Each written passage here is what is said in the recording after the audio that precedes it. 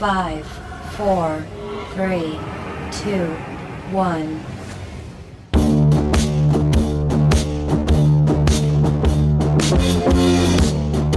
Look at this. Ball's on the ground. Ball's on the ground. It's picked up by the Raiders. And they have a touchdown with Nichols. Mahomes throws, and he's picked off. And this one's going back for a touchdown. 2 steps, 2 defensive touchdowns. And it's Jack Jones who had a pick 6 last week. The Pro Bowl kicker in his 12th NFL season to try to save the day for the Jets from 54.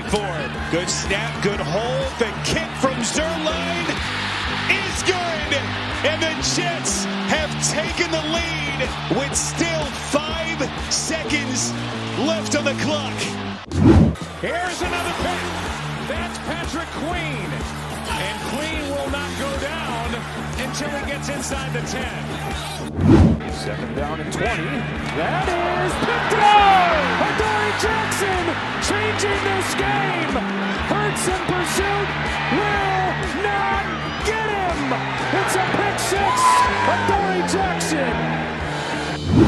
Tyrod Taylor looking for a Christmas miracle. Directs traffic and throws back in the end zone. That's the ball game. Picked off by Ringo. The Eagles survive and end the losing streak. 33-25. You're listening to another edition of Sports Today with Peter J.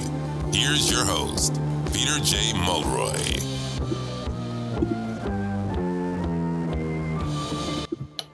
What a week if you're a New York Jet or a New York Jet fan, right? You get the comeback victory that you nearly blew, more on that in a little bit, against a really bad Commanders team to end last week. And then you open with Thursday Night Football this week. And despite moments of brilliance, I suppose, speaking of the Jets and how bad they've been this year, get absolutely waxed in Cleveland by a Cleveland team that punched its ticket to the postseason. So interesting week to say the least for the New York Jets, and it's not going to get any prettier as we get down the stretch, obviously. Welcome to the latest edition of Sports Today with Peter J. On the eve of New Year's Eve. Welcome, just a touch north of 7 p.m. on the East Coast, and there's a lot going on. Now, the big thing that's taking place, and I have it on mute behind me, and that will get everyone up in arms, the Florida State defenders up in arms with disallowing or not entering Florida State, an undefeated Power 5 champ out of the ACC, into the college football playoff. I was one of those. I thought it was ridiculous. I thought it set a bad precedent moving into the 12-team playoff next year. Florida State, at the moment, in the Orange Bowl against number 6 Georgia, which is another joke at 12-1. At the start of this show, is losing the game 56-3. 56-3. Now, I won't backtrack by saying that Florida State got it in the rear end by being the first Power 5 team left out of the tournament. The reason that is so upsetting is because what do you do next year when you have 12 teams? Do we still have the same song and dance for the 12th spot with 12 and 13? I just thought it was a poor message that was being sent from a X's and O's standpoint. Without your playmakers, Florida State's got 20-something guys missing due to injury, portal, or NFL draft prep. Brock Bowers didn't play for Georgia as he's expected to be a top 15 pick, the best tight end in the country the last couple of years for college football. So he's not playing. But Carson Beck started the game for Georgia, and he's played well.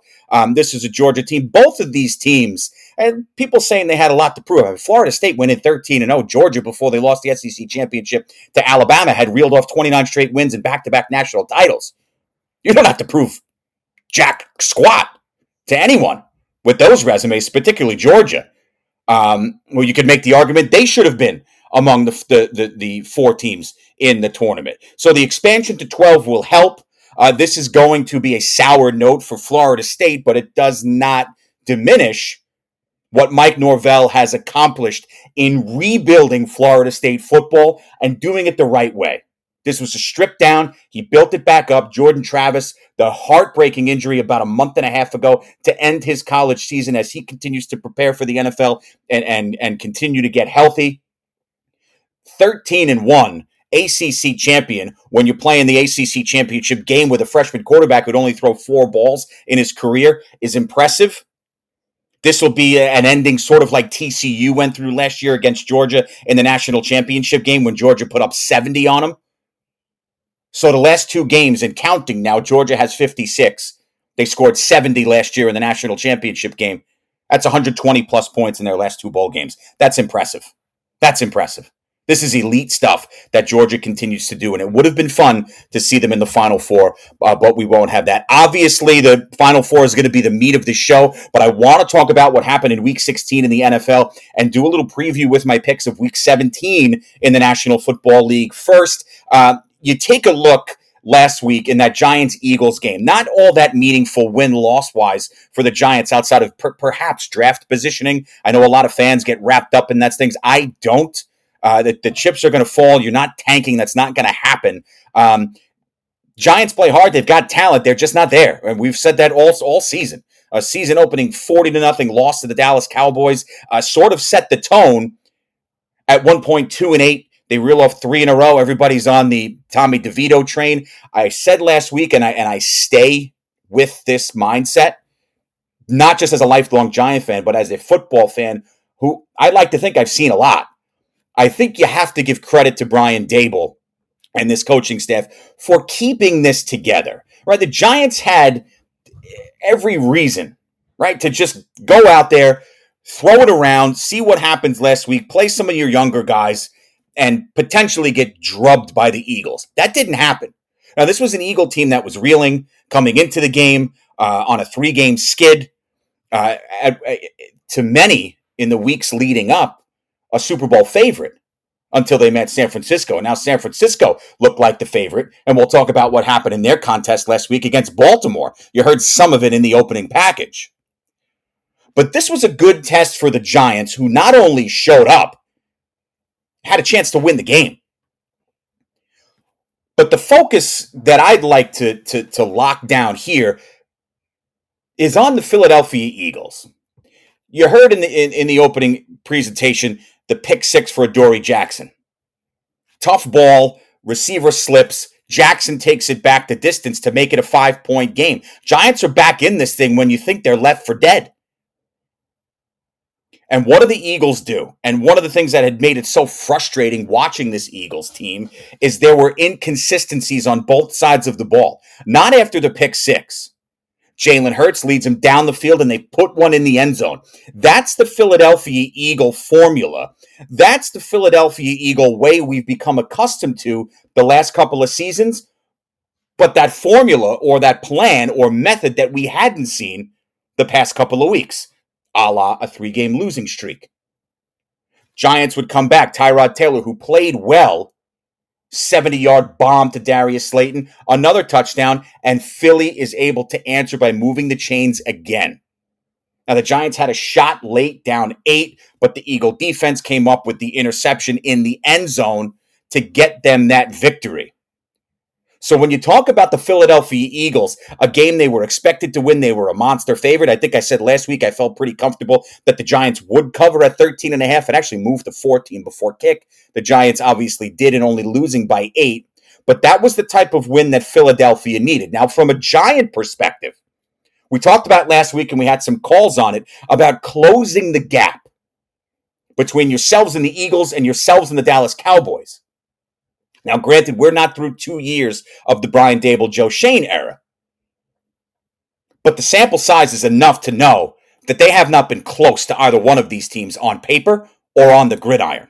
And that's a problem.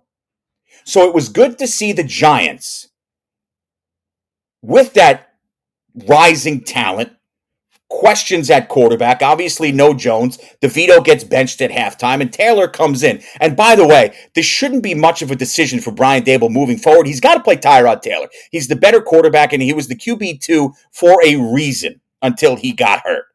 There's more life in the offense when he plays. DeVito's a nice story. There's clearly a place in the league for him. But in this league, which is all about winning, Giants got to end, and I don't want to hear the crap about the draft picks and finishing 5-12 and getting a top 5 draft pick. You need so much more than just what one player would do for you, unless you would know that you were getting that franchise changer, which you don't. You've got to play Tyrod Taylor. It should be pretty simple. But I think what you saw from the Giants in that game was a sound game plan, the ability to want to throw the ball down the field, the attempts to get Darren Waller, who had a bad drop in the game, and Jalen Hyatt involved in the offense, while still leaning on Saquon Barkley, and watching the offensive line continue to develop, because the O-line had been better, minus the hiccup against the Saints a few weeks ago. This is not the offensive line, folks. I am not saying that this is the offensive line they need to be rolling out with. It is not a great unit, but it is exponentially better than it was in the beginning of the season. I think that's fair. I think most would agree.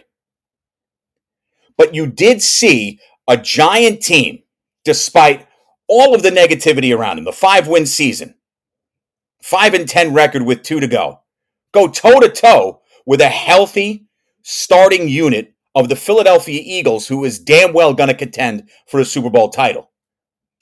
So I think when you're looking at it from that perspective, you saw a lot of good things from the Giants, and those were exactly the things we talked about last week. Show up, play hard, and give the fan base, give the division, give the NFL fans and those watching perhaps a glimpse at, hey, you know what? It might have taken some time, but maybe that gap is closing. Maybe there is a formula here. Now, they've got to stabilize that QB position with Daniel Jones next season and beyond after that. The offensive line, weaponry on the outside. But there are pieces there, specifically on defense. And I'm not saying this as trying to be positive just because it's the team I root for. No one is harder on the New York Giants than I am. But I'm very confident in saying that there are legitimate pieces to build around moving forward. And I think you saw a lot of that Christmas Day against a very good Philadelphia Eagle team that absolutely needed to have that game. The Eagles had to have it. You couldn't lose 4 in a row, number one, and you couldn't lose the 4th consecutive game in that stretch to a 5-win division rival. Can't happen. At home, nonetheless. And it didn't. Philly and Hurts put the drives together when they needed to, and that's what they've done the last couple of seasons, why Sirianni and company have been so successful. So I think if you were an Eagle fan, you took a breath, a sigh of relief there, and say, okay, while this gets frustrating, this is the Jalen Hurts that I know. This is the Eagle offensive line that is just mowing people down up front. So I think from a Philly perspective, you're happy going into this weekend's game against your former DC, Jonathan Gannon, and the Arizona Cardinals. Work to be done? Sure.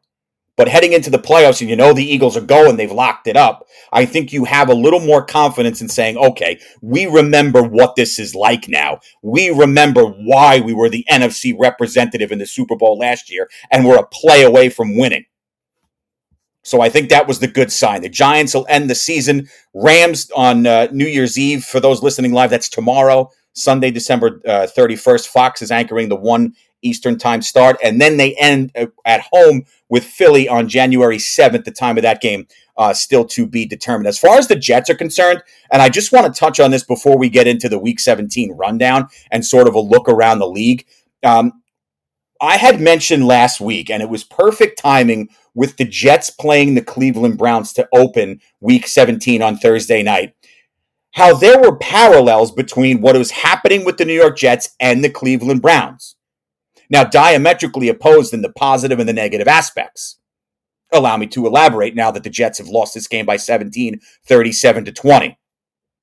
Number one, at any point in this season, the Cleveland Browns could have laid down and died.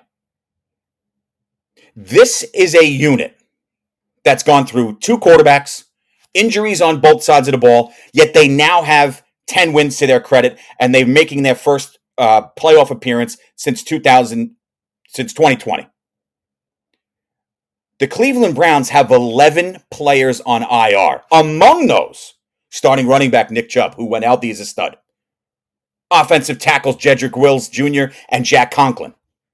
Grant Delpit in the secondary is a beast. And obviously Deshaun Watson, their starting quarterback, who they gave millions to, and rookie fifth rounder Dorian Thompson-Robinson, who at times had played well.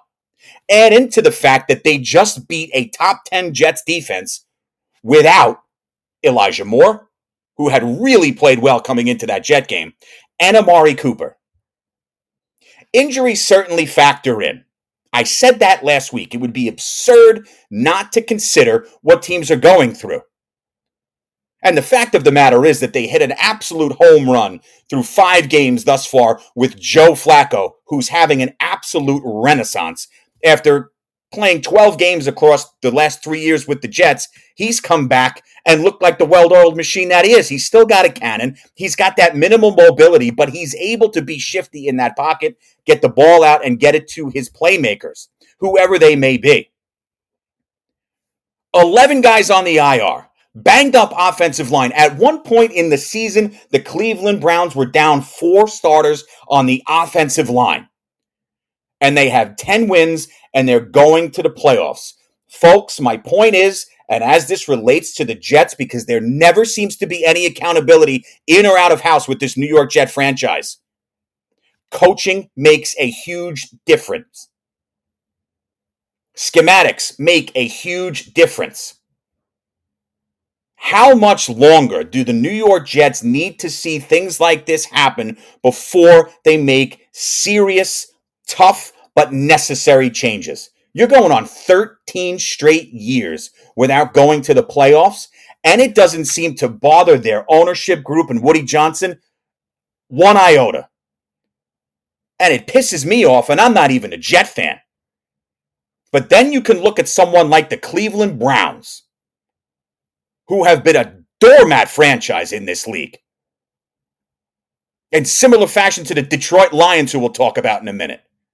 And look at what the Cleveland Browns of all teams have done. They're not just winning games. They're winning games in style, punctuation points. And by the way, yeah, there are times where, okay, the injuries finally catch up to these teams. When you've got a veteran and a Super Bowl champion who can still sling it like Joe Flacco can, this is a legitimate contender come playoff time in Cleveland. The Cleveland Browns, as they continue to roll, are 100% in contention to win the entire damn thing. That is an absolute fact. You get that resurgence as the veteran quarterback. You can make the comparisons with Joe Flacco to someone like Kurt Warner years ago.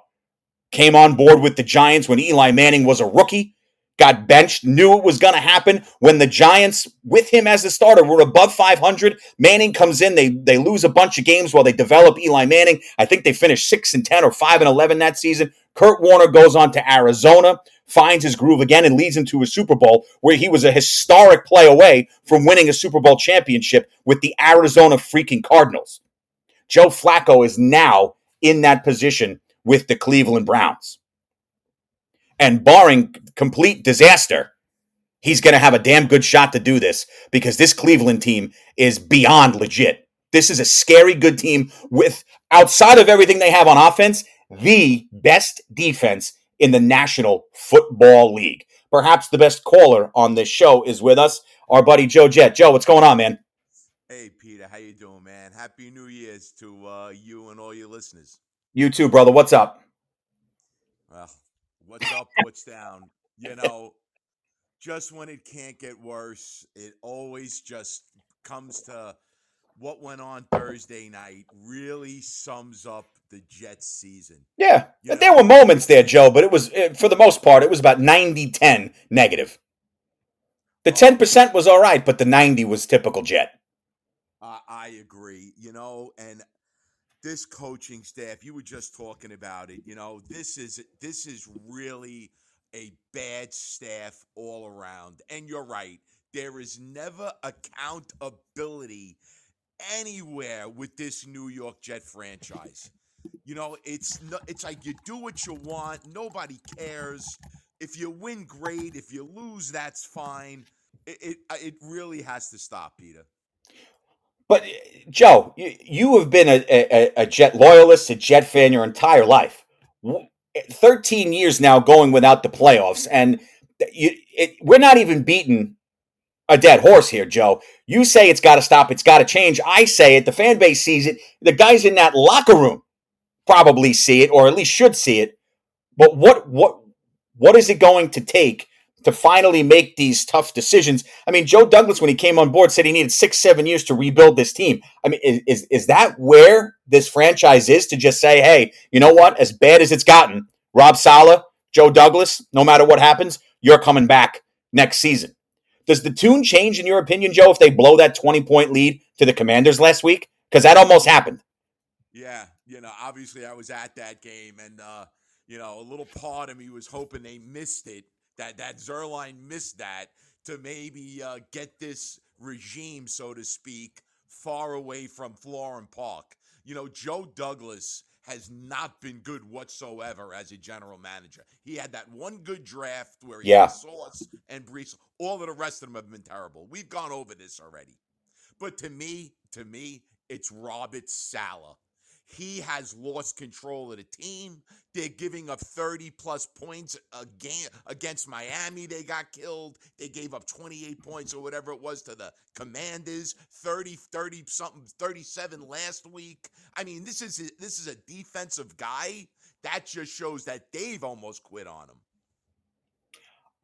And I think you can see that on the sideline too. That comes across even watching on TV, which is problematic, which I think, and correct me if I'm wrong, is what makes it all the more infuriating for the fan base. Now, franchises, Joe, aren't going to be reactionary based on just how the fans feel, right? You don't get hired and fired because of what the fans think. But at the end of the day, you're going to tell me that this front office group with the New York Jets, Woody and Christopher Johnson, don't see the same things? They can't figure this out after this time, after this slog. And this is not a couple of years. This is almost a decade and a half of the same nonsense, and it's week after week after week. That's right, Peter. And again, Robert Saleh, 17-33 as a head coach. This is a winning business. You're paid to win. You're paid to grow players. And, they just don't do it. 13 years without a playoffs. How about this, Peter? They're the number one penalized team in the NFL. How's that? Is there incredible an answer for this? What did I say with the Cleveland Browns? It comes down to coaching, right? That's why, I mean, it'll be Dan Campbell and Kevin Stefanski will probably go 1-2 in the Coach of the Year votings. In my mind, it's a no-brainer. It's got to be Stefanski. But this is how you keep these things together. Schematics, game planning, coaching. The next man up mantra, to an extent, you got to be careful with that, but you have to build from within. And the Jets entered this season with no legitimate option behind Aaron Rodgers. We know how that worked out. And no legitimate plan up front on that offensive line other than to say, Mekhi Becton is in better shape. We're going to roll out with him. And it's been a complete systemic failure, and no one in that office seems to give a damn. That's right. And speaking of Mekhi Becton, by the way, he's the number one player with the most penalties in the NFL, if that means anything, okay? So that shows how bad he is. He has to go also. This was his year to show that, he came back from his injuries. He's not getting the job done. I mean, look, Joe, before I let you go, we always appreciate the phone call. What would you do if you could sit down at a table with Woody Johnson? What would you tell him to do? It would be wasting my breath because Woody Johnson doesn't seem to do anything at any moment, except 2 weeks ago, give Robert Saleh and Joe Douglas the vote of confidence that they're coming back. And I'm tired of hearing about, give them Aaron Rodgers, and he's going to have – what if Aaron Rodgers gets hurt in week 3? Now, I still have an incompetent coach trying to, work the team with the backup that has to come in. Correct. It all starts with Robert Saleh. I'm sorry. Did we lose him?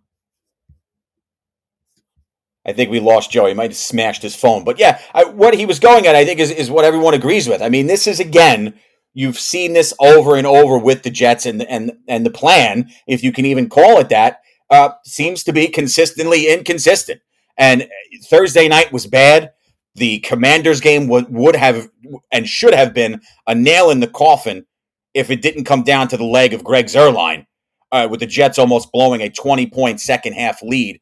But this has become to now anoint Saleh and Douglas as the guys next season already, after what has just been another embarrassment, is a different type of embarrassment in its own right for a franchise that has been full of them under Woody Johnson's guidance and ownership, if you will.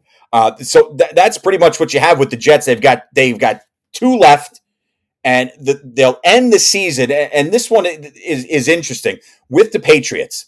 So you've got January 7th up in New England. And the reason that is significant, both of these teams are bad. We know that Patriots are terrible. The Jets might even be worse. It could be the final game for Bill Belichick on the Patriots sideline as head coach after 24 seasons. That's a run, folks, that includes 6 Super Bowl titles in 9 appearances. And it could be done at the end of this season, unless Robert Kraft and company are able to work something out there that's amenable to both parties. I know there's been West Coast rumors with the Chargers linking to Bill Belichick, and his name will certainly be there at 71 years old if he still wants to do it. He's certainly got the acumen for it. Is the desire still there to pick up, leave, and go somewhere else, or even stay in New England and continue to coach? It'll be interesting to see. And his last game could very well be as head coach of the New England Patriots against the New York Jets. So you look around this league, just moving on from the New York squads. I thought it was interesting last week's game between the 49ers and the Ravens, a rematch of the 2013 Super Bowl, and certainly what could have been a preview for this year's title game in San Francisco. But this is a Ravens team that just continues to roll through people. And I think it's a bit premature to say Brock Purdy's no longer one of the top 2 guys for the league MVP, even after throwing 4 picks. I think that's an overreaction in a 33-19 victory for Baltimore. It's tough to overcome those types of turnovers, but if you watch that game, it wasn't all Purdy. He was trying to make plays, sure, and he's done that all season. He's done that in his career as a starter. Certainly wasn't his night, but under pressure, ball's tipped, he gets his arm hit on a delivery, and that Ravens defense is just really good around the football. They're ball hawkers constantly. I think after watching Philly beat the Giants and get back on track, along with Dallas, Baltimore, obviously Miami, after beating the Cowboys, these are teams that are very much in the conversation to be Super Bowl contenders. You look at squads like Kansas City. Another brutal loss last week, this time to Oakland. You heard some of the highlights in the open tonight. This is a Chiefs team that it just frustrates the hell out of you because they haven't been able to get any consistency whatsoever on offense to really back up a defense that has gone out of its way and played very well. You look at what Buffalo has been able to do. Buffalo, were they not left for dead a couple of weeks ago? If the playoffs started today, they're in. This is a Buffalo team that has had some heartbreaking losses this year. But winners of 3 straight after beating the Chargers, they would be the number 6 seed right now.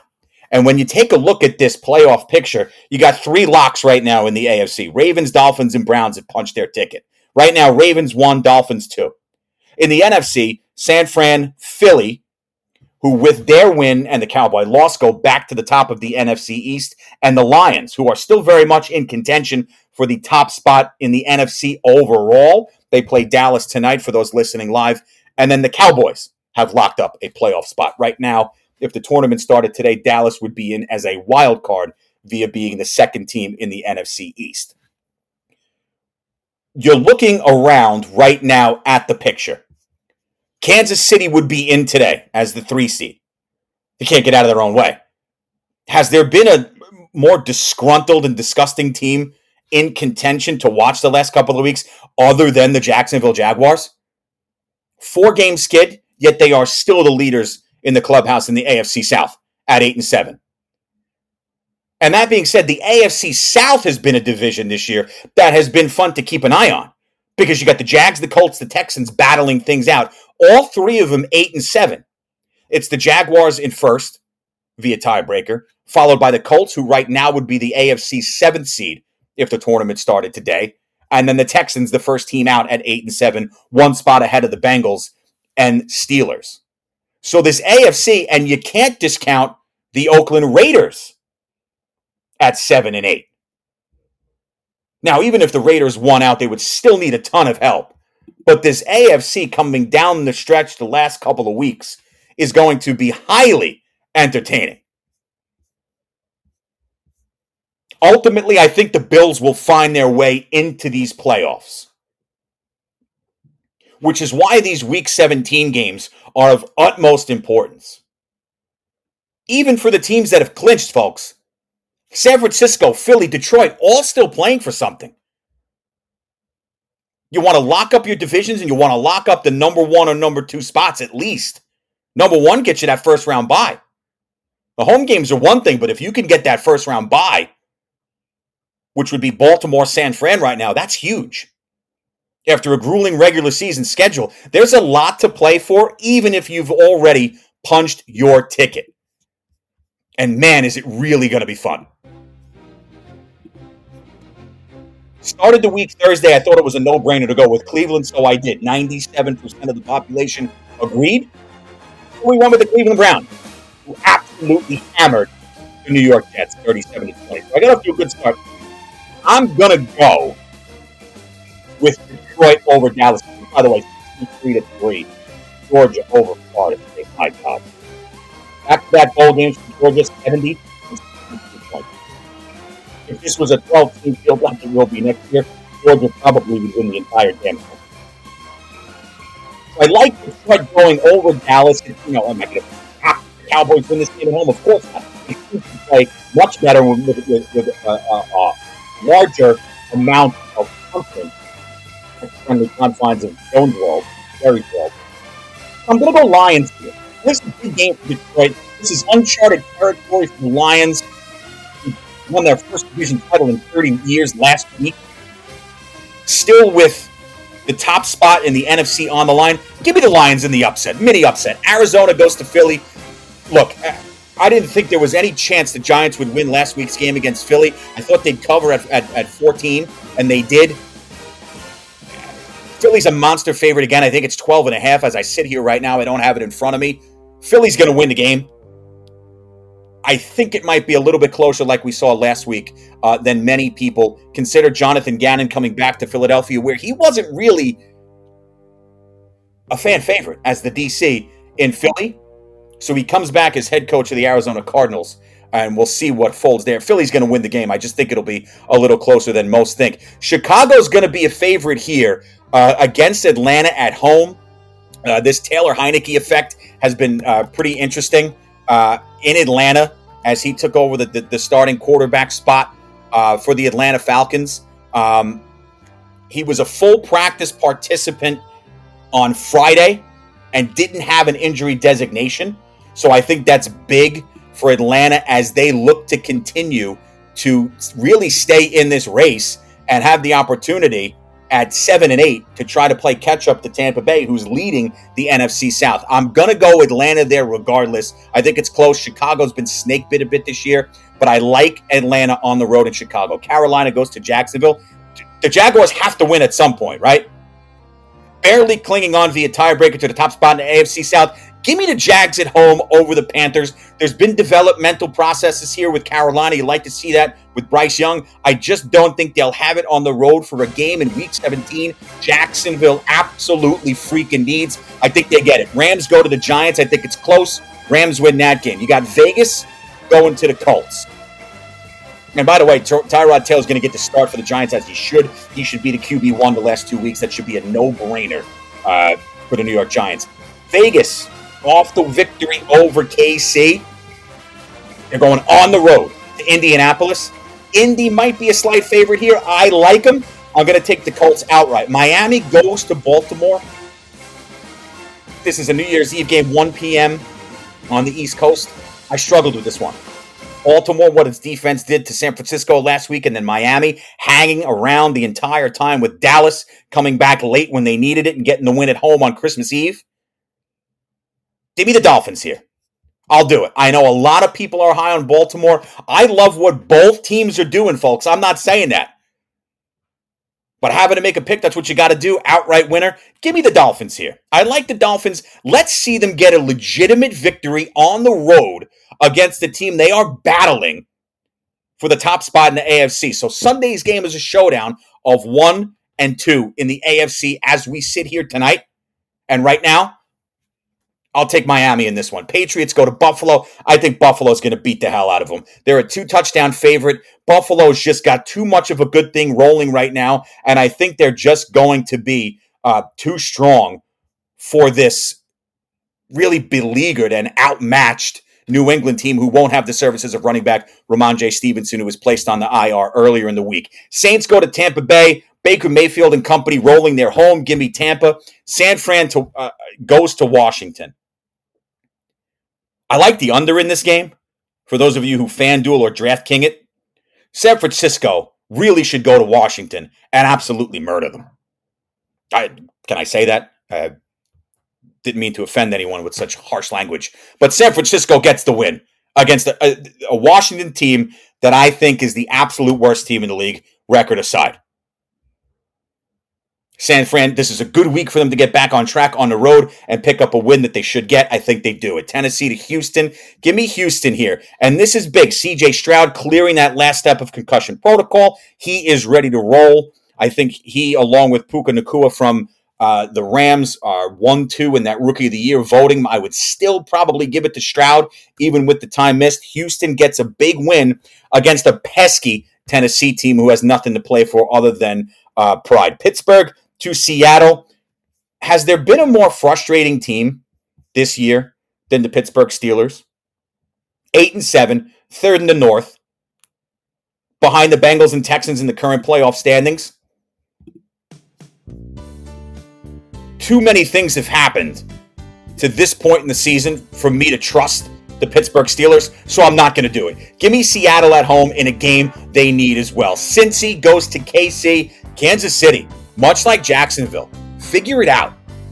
You got too much damn talent. Now, I know it's frustrating for Mahomes. He's not throwing to the best of the bunch outside of Kelsey, who really hasn't been all that great the last couple of weeks. I'm sure Taylor Swift has nothing to do with that, because that's another thing I'm tired of seeing. Every damn time Patrick Mahomes drops back and looks Kelsey's way, you got to see freaking Taylor Swift in the box. That has absolutely no impact on the football game whatsoever. Just drives me nuts. And it hasn't been too much of coincidence, you don't think, that he hasn't played well the last couple of weeks? Travis, get single. Date her again after the Super Bowl. Since he goes to Kansas City, give me Kansas City. Chargers go to Denver, and just another game. I mean, the Broncos defense frustrates you. Russ is benched, so you don't have him. Disgruntled, though Russell Wilson comes out earlier this week and says despite the benching, he wants to stay in Denver. Team's got him linked to the New York Giants. They got him out west to the Chargers. I want no part of this guy. Let him stay where he is, pick up where he left off next season and beyond. Denver wins in a sloppy game. Two bad teams, but I think the Broncos win the game. And then you got the last game to end the week, the night game, the Sunday night. There is no Monday night game this week. Green Bay goes to Minnesota. Yeah, we all fell in love with the Dobbs effect and whatnots, and Nick Mullins has played well. But I like Green Bay to win this game here. This is a Packers team at 7-8 on the outside looking in. They need the win. They need some help. They're tied in that 8-9 spot with Minnesota right now. So on the road, this would be a huge win. And if they could get some help from Seattle or the Giants, with Seattle losing and the Giants beating the Rams, Green Bay might be in some better position. But there's a lot of fun games this weekend that are going to take place, and almost all of them actually have some semblance of an impact on this NFL playoff race, even for the teams that have locked it up. Right? Sometimes you get those games where they don't really mean much unless you're going down the line for the tiebreakers. But outside of these teams that have clinched, who are still playing for the top spots in their respective conferences, like the Ravens, Niners, Eagles, and Dolphins, these games are huge. And it's going to be one hell of a weekend to watch all of this unfold through these wonderful Week 17 matchups, which are going to set the table for Week 18. That being said, we got our next caller on the line before we switch gears and talk a little college football playoff. Vinny, what's up, my dude? How are you? Peter, how are you, pal? Good. What's up?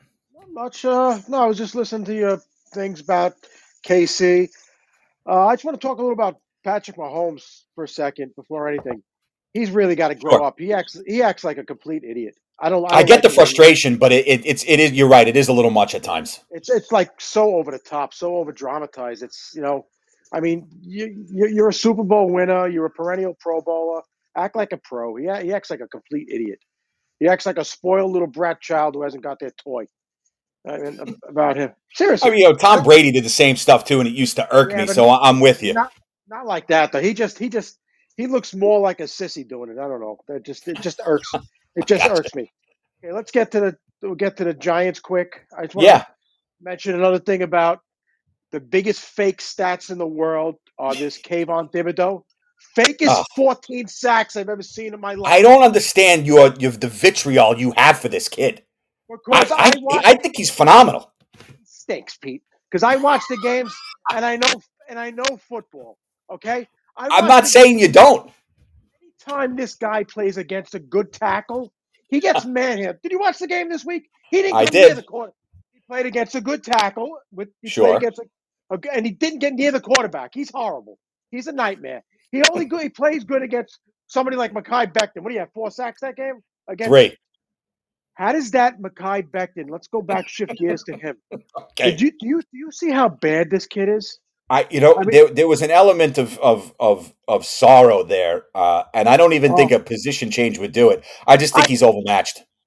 You know what it is? He's not a tackle, number one. I give him one thing. He's a decent run blocker.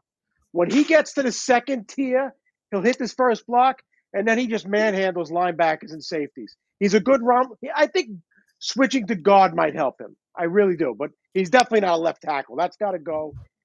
And how the Jets are bringing this coaching staff back is maybe the biggest. Joke. It might be the biggest mystery to mankind. Hey, and Vin, I've said it time and time again. I'm not in the business of calling for heads, but change does need to be made sometimes. After 13 years, a decade and a half of this, to come out and say after you almost blew a 20-point lead and then got smoked on the road in Cleveland, to say that these are your guys next year is irresponsible. A 20-point lead to the worst team in football. We forgot to put that in there. It wasn't blowing a 20-point lead to the Eagles. It was blowing a 20-point lead to the worst team in football. I'm glad you agree because they are the worst team in football. Yeah, with Jacoby Brissett coming in cold off the bench. And, I mean, how do they – and what do Jet fans think is going to happen next year? What do they think is going to happen? One player does not come in and change an organization. I just got to make one more. Look at did Adam Gase get a second chance after the second year? Why is this guy getting so many chances? This guy, you took Zach Wilson last year. He was in a press conference. They asked him, do you, with the defense and all, he said, what was the question they asked him about? Do you take responsibility for the deal? He said no, right? Yes. He was like buried in the New York media. He was like, he was buried, right? I mean, he was put in Siberia. Robert Salah, this guy has talked to Joe Beningo about jet business. The stuff this Salah has done, and he gets like a pass on everything. Yeah. He gets a pass on everything. I don't understand what the problem is. If it repeats itself next year, Vinny, and as always, thank you for the phone call. I appreciate it. He makes good points there. If it repeats next year, they're going to have to make those inevitable changes that I think most people thought would be made, or at least significantly addressed more than they were at the end of this season. But you've got a game left against a rival after losing by 3 scores on Thursday Night Football. And these guys have been anointed with the keys to the car for next season. It's scary how quickly, and this is not the first time Woody Johnson has done something like this, which is why the Jet fan base lives in perpetual misery, and I understand it. I used to laugh at it. It's not a joke anymore. This is what you have. Jet fans. And it sucks. What bright future? You sure they got talent? Giants got talent too. On the other side of that locker room with the Giants, there is light down there at the end of the tunnel 1 year removed from going to the playoffs. Where they give Dable and Shane deservedly another year to correct this mess that took place this year. Because by all accounts, they have held it together rather nicely. They're not getting their asses kicked like they were 40-0 against Dallas to open the season, or 24-3 to Seattle a couple weeks after that. They're competitive without most of their starting unit. Where is that with the Jets? The defense have stopped playing at a high level. Chunk play after chunk play. They can't stop the run. Can't score. Don't have quarterbacks. We knew that. Terrible O-line. And Woody Johnson lives in a fantasy world. Everything's good. My guys are coming back next year. Crap lot of good. That does you. What changes there? Probably not too much. But I know, and I understand, and I get it. I'd be as pissed off as all hell if I were a Jet fan. And if that's how you feel as a Jet fan, you have every right to. Because this has gone on long enough, and unfortunately, it sounds like it's going to continue, which is problematic on a number of levels. Sports Today with Peter J. We have been hyped about this matchup since the bracket came out about a month ago. This one just feels a little different. And the two teams, how they got here. Nick Saban, the defensive guru, is process, the grind. But there's a lot of airspace to cover for Milroe. Still looking, firing, near corner. It's caught! Touchdown, Alabama! Isaiah Bond, 31 yards, touchdown time. Play fake, McCord, underneath, intercepted. Michigan, Will Johnson, jumped the route, cross forward, and has it at the 5-yard line. McCord looks, fires, intercepted. Rod Moore, and Michigan will win the game and head to the Big Ten Championship. This is the 9th straight pass play for Washington.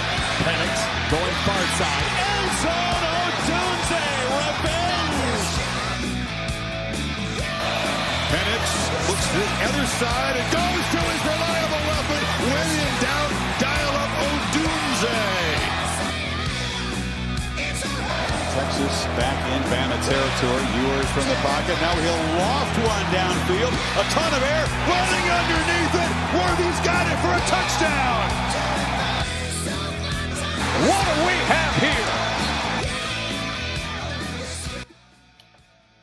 That's just a glimpse at what you've got coming up in this college football semifinal round. I mean, how the four teams got there. Alabama needed a fourth and a mile miracle on the last play of the game against Auburn. Texas beat Alabama early in the season in Tuscaloosa. By the way, it's hard to put your head around the fact that this is Texas's first appearance in the college football playoff. All that history in UT football, this is their first appearance in the Final Four. Now, they got a title victory with Vince Young and Mac Brown years ago, but this is their first appearance, and you would think it would be many more. With the UT football future is very bright with Steve Sarkisian in control of the ship, especially with the expansion of 12 teams next year.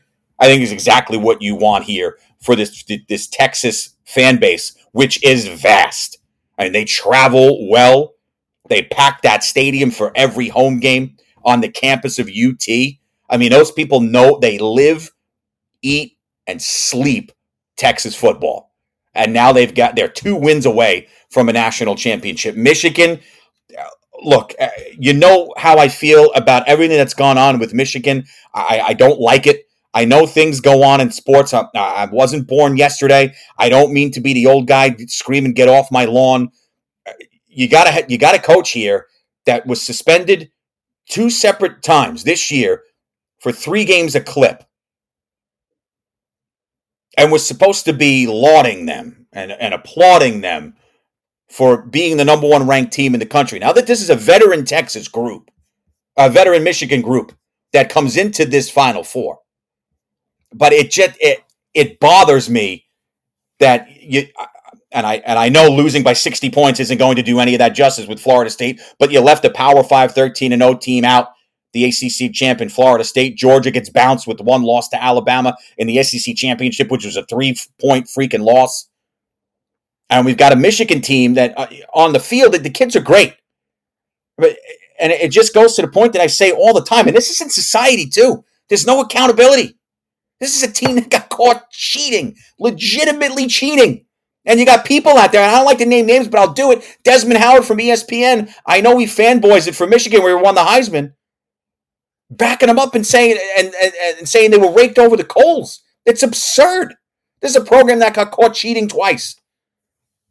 And I will be rooting my ass off in this game for Alabama, and those are words I have never uttered. And as a lifelong Notre Dame fan, I've had complete disdain for Michigan as it is. But this is beyond that. And then you bring in this Washington team that just does everything right. I've been on the Washington bandwagon all season. I said it last week too. I ain't getting off now. But the Michigan stuff, I said and I know this is a smaller show. This isn't the Joe Rogan, 4.5 million followers, right? I've got my base here thanks to you. You let me rant and rave at times. I said in my head tonight, when I come on, I'm not going to get upset over Michigan. And I just got upset over Michigan, and it bothers me that I did that. So let's break it down. We'll talk about some of the other bowl games that have already taken place. But you got the Final Four here. You got Michigan, Alabama, 1 versus 4. On the field, you've got a Michigan team that is veteran-led. They don't turn the ball over. They've turned it over 7 times this year. And they're disciplined because they don't commit penalties. Fewest in the nation. Piggyback that with having the nation's top scoring defense, Blake Corum, a premier running back who has not participated in the previous playoff appearances for Michigan due to injury. And J.J. McCarthy, if they can keep at quarterback, if they can keep that balanced attack, they'll be right there in this game. Now, 3rd down conversions for Michigan is the key for me. This is an Alabama pass defense that is amongst the best in the country. Well under 200 yards do they get through the air. Kool-Aid McKinstry, Terrion Arnold, studs on the back end of that defense. So that's not going to be easy for Michigan to do. But when you have a good O-line and you can back it up with a defense that doesn't give up points in bunches, you'll be competitive in this game. Now, the thing coming into this, the biggest playmaker on the field and probably the best playmaker outside of maybe Michael Penix in this Final Four is Alabama quarterback Jalen Milroe, who actually lost his starting job early in the season. And he worked with offensive coordinator Tommy Reese, who's in his first year, has done a masterful job as well. Over the last 5 games, 10 touchdowns and a pick for Jalen Milroe. And he throws the ball. If you haven't seen this kid, Isaiah Bond, who scored that magnificent touchdown on 4th and goal from the 31 a couple of weeks ago in the Iron Bowl against Auburn, you haven't seen electricity like this kid. And between him and Milroe, the rapport that they've built, and couple that, folks, with the fact you want to break games down. How are you in crunch time? Alabama's 4-1 in 1-score games. The lone loss came to Texas.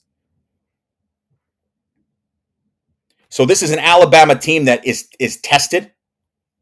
They know how to win in tough spots, and they know how to get the job done. I think Alabama wins this game.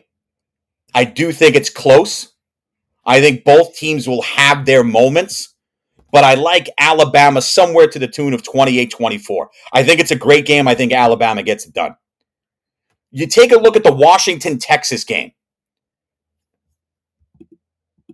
A lot of people will be on that Texas sideline, that Texas bandwagon, and I get it. What they've been able to do, the one loss on the resume was to Oklahoma this year in a great game. Washington relies on their efficiency in similar fashion to the team that they're playing. And that comes down to their quarterbacks. Michael Penix Jr., who finished second in the Heisman voting, and Quinn Ewers for Texas. The best part about this for Texas, and something that is all the more impressive, is that Texas had to go a couple of weeks without the services of Ewers, and here they are still.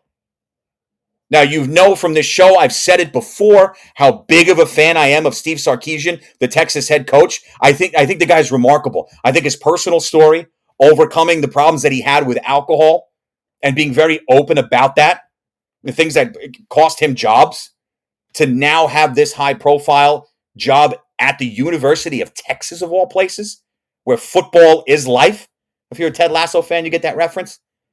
This is remarkable that he's got a shot against the team he used to coach to put the Texas Longhorns in the national championship game.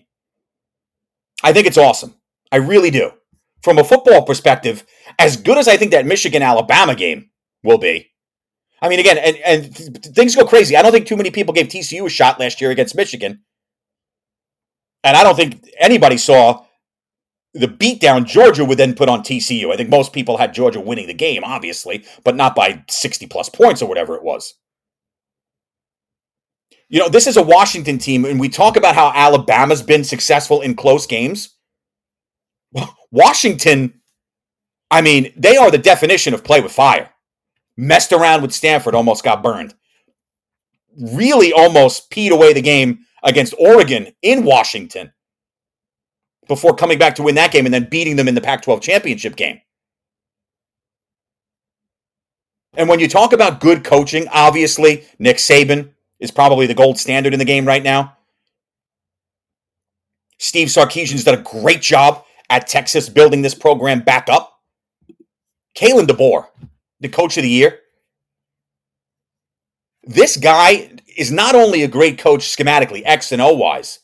Down the stretch, when your back's against the wall and you have to come up with something, he and his staff and the kids on his team have done that time and time again. Through his time here in Washington, they have 11 consecutive one-score wins. Think about that. Think about how meaningful that is and how significant that would be, or how significant that is when you're playing on the stage and in a game of this magnitude. To know how to win games when you're up against it.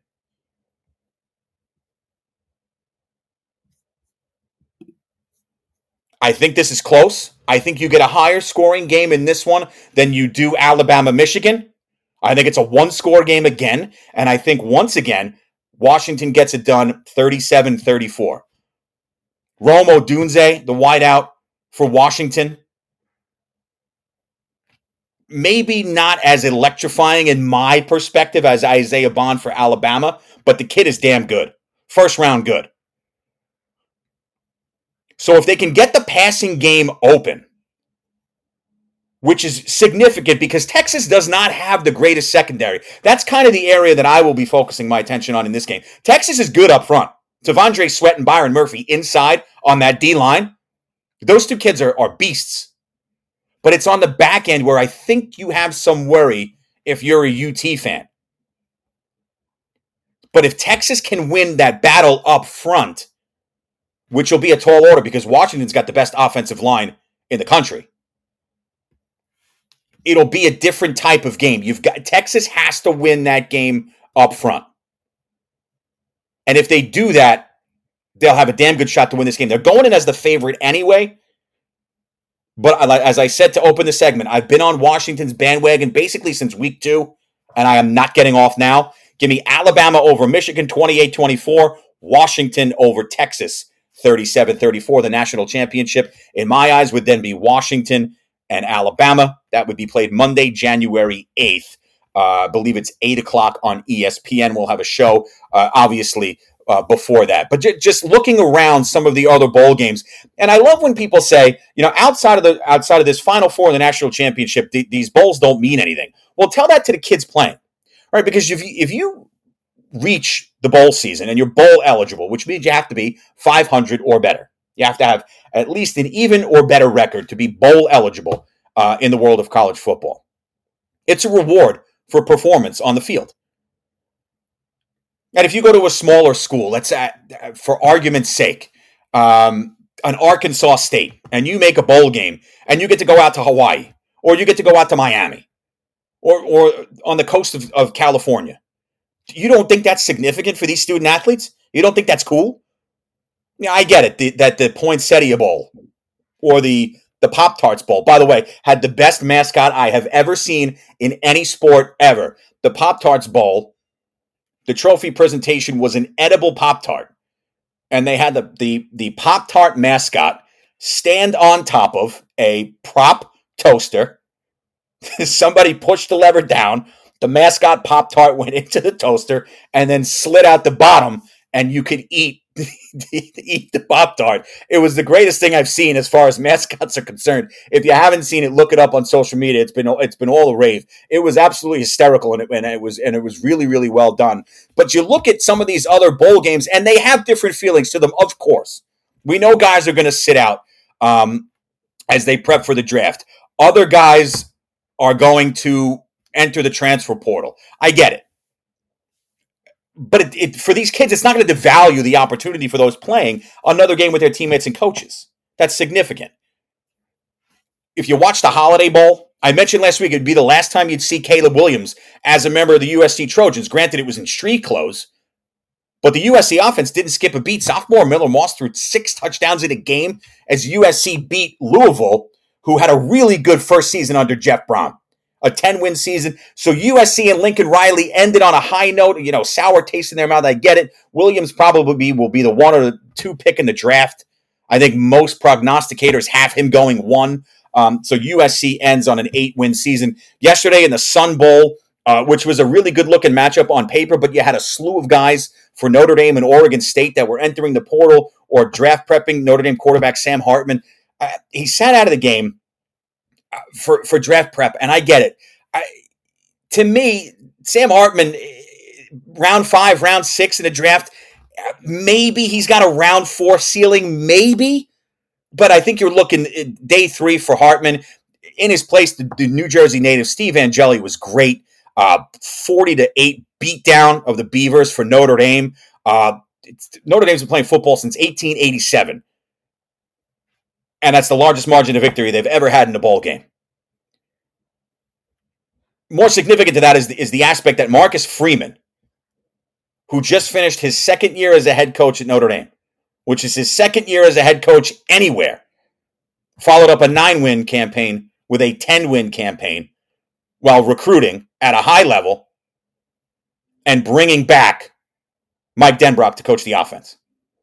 So this has been a really good last month or so for Notre Dame football. New president at the university, new athletic director at the university. You get a bowl win, 10-win season for the Irish. They should end the season in the top 14, and I would expect when the rankings next year come out, I would say Notre Dame was probably, we can revert back to this, but I would say Notre Dame will probably be preseason number 11 if I had to put a number on it. So a nice way to end the stretch for my Irish. The Cotton Bowl last night, Ohio State, Missouri, quarterback issues there for Ohio State. Devin Brown gets the start. He gets hurt in the first half, doesn't play the second half. The portal entry of Kyle McCord pushed Brown into the starting rotation as a freshman making his first start. Didn't go well. Ohio State led 3-0 after 3 quarters, and then the fourth quarter dominated by Missouri. This is a really great story in Missouri. They win 11 games in a loaded SEC, and with the expansion to 12 teams in the playoff next year, why wouldn't Missouri be thinking big picture? They just completed year 4 under Eli Drinkwitz, who's done nothing but win. 11 wins in his 1 season at App State. Now here he is at Missouri, building a program, and I said it a couple times, stripped down all the way up. This is how you build a program. This is the blueprint. What Eli Drinkwitz has done at Missouri is how you build a program. And he's going to continue that because they recruit at a high clip as well. And he played with the services of Cody Schrader, his stud running back, 128 yards on 29 carries and a score. He's probably a day 2 or day 3 pick in the NFL draft. And you look around the Peach Bowl, Penn State just couldn't hang with Ole Miss today. They were too much. Both teams put up their fair share of yards, but it was the Ole Miss defense that came away with timely turnovers when they needed it. Add in the fact that Jackson Dart threw 3 touchdowns. Kinshawn Junkins, who I love, one of the most electrifying backs in America, 34 carries, 106 yards, and he caught a receiving touchdown as well. All things go for Ole Miss, who gets win number 11 for Lane Kiffin this season. It's the first 11-win campaign in Ole Miss history. And then, as we mentioned, 63-3, the win for Georgia over Florida State in the Orange Bowl. Does not diminish the season FSU had at 13-1, but certainly a sour way to end the season. In addition to the Final Four, you got the Fiesta Bowl and Citrus Bowl, New Year Day, Oregon, Liberty in the Fiesta Bowl, Iowa, Tennessee. Take the under in that game in the Citrus Bowl. And then later that day in the 5 o'clock and the 8 o'clock hours, the Final Four. And again, I like Alabama. I like Washington in these contests. Just a little cleanup duty before we get out of here. The Detroit Pistons, if they lose tonight, 29 consecutive losses would be the wrong type of NBA record for the Pistons. Lucas Giolito goes to the Red Sox on a 2-year, $38 million deal, giving them much-needed pitching help because today the Sox traded Chris Sale to the Atlanta Braves for cash and promising 22-year-old infielder Vaughn Grissom. Biggest news of the day came out of the NBA. The Knicks made a major trade with the Toronto Raptors. R.J. Barrett, Emmanuel Quickly, and a 2024 second-round pick go north of the border. In exchange, the Knicks get OG Anunoby, Precious Achiuwa, and Malachi Flynn. Now, Anunoby comes in as really a stud two-way player, and Achiuwa gives the Knicks, when he's healthy, much-needed depth at the center position. He's 6'8", forward center. That's something the Knicks need, especially with Mitchell Robinson banged up. Malachi Flynn can give you some depth off the bench. Achiuwa was a first-round draft pick out of Memphis a couple years ago, so he's got a lot in the tank, and he's going to be another young piece for the Knicks to work with here. Now, the hope for the Knicks is clear, that Anunoby meshes with Jalen Brunson and Julius Randle, because he's going to slot right into R.J. Barrett's starting spot. And you would think that an extension is going to be done before the 26-year-old hits free agency before the summer. The key there is Anunoby's agent is Sam Rose, the son of Knicks president Leon Rose. I don't think the Knicks make this deal without being, they better damn well be sure that they're going to get this extension done. I know the fan base might be sour and losing quickly. R.J. Barrett, wildly inconsistent. And here's the thing. The Knicks are now off the hook for the $107 million that they would have had to pay him over the next 4 years. So while it remains to be seen, you want to see OG in this lineup now with Julius Randle and Jalen Brunson, who have played well this year, to see if they can take that next step. Now, it was nice beating the Bucks Christmas Day, but you all know that you can watch this and see, and we're certainly going to talk more NBA as it goes. The Knicks aren't close. They're a playoff team. They're going to be in the tournament. Title? No. Does this move make them closer? It remains to be seen. I don't think this is a swing for the fence the Knick fan base expected, especially if any phone calls were made to Cleveland and they were just told no. But this is a nice move that helps the Knicks, yes, offensively, but on the defensive end of the floor, because if you watch the Knicks this year, that's where their deficiency has been. And Anunoby is a quintessential two-way player, an all-NBA defensive player as well. So that was the crux of the deal for New York until we get more information. That's how you would have to base this. Is why this deal went down is exactly that. It's a two-way guy who can give you some size, get up and down the floor, and defend at a high clip. With a young forward center coming in Precious Achiuwa, who can give you significant minutes and do it on both ends as well. So it remains to be seen, but it is not this disaster that much of the Knicks fan base will make it out to be, especially if OG does mesh with Brunson and Randle.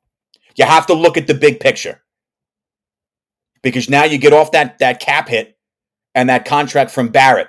But on the floor, if this develops the way the Knicks must be envisioning, then it works out.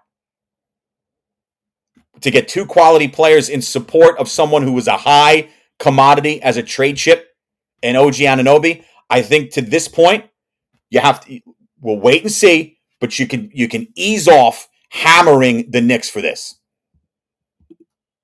We obviously will revisit this once he slots into that starting role, which he very well it will be moving forward. So with that, we'll put a cap on it. You know how to follow Podbean, Spotify, Apple Podcasts, Google, iHeart, and TuneIn. You can subscribe across the board. Hit me up on social media as well. I'll see every one of you next week. Thanks to all our callers. And have a great week. Have a happy new year. Enjoy the college football, the remaining bowl slot, and obviously the Final Four. Again, I like the Tide to roll over Michigan, and I like the Huskies to squeak past Texas in what certainly could be a thriller. Have a great weekend, folks. Have a happy new year. And as always, go Irish. Listen to Sports Today with Peter J. every Friday at 7 p.m. Eastern on Podbean, Spotify, Apple Podcasts, and iHeartRadio. We'll see you there.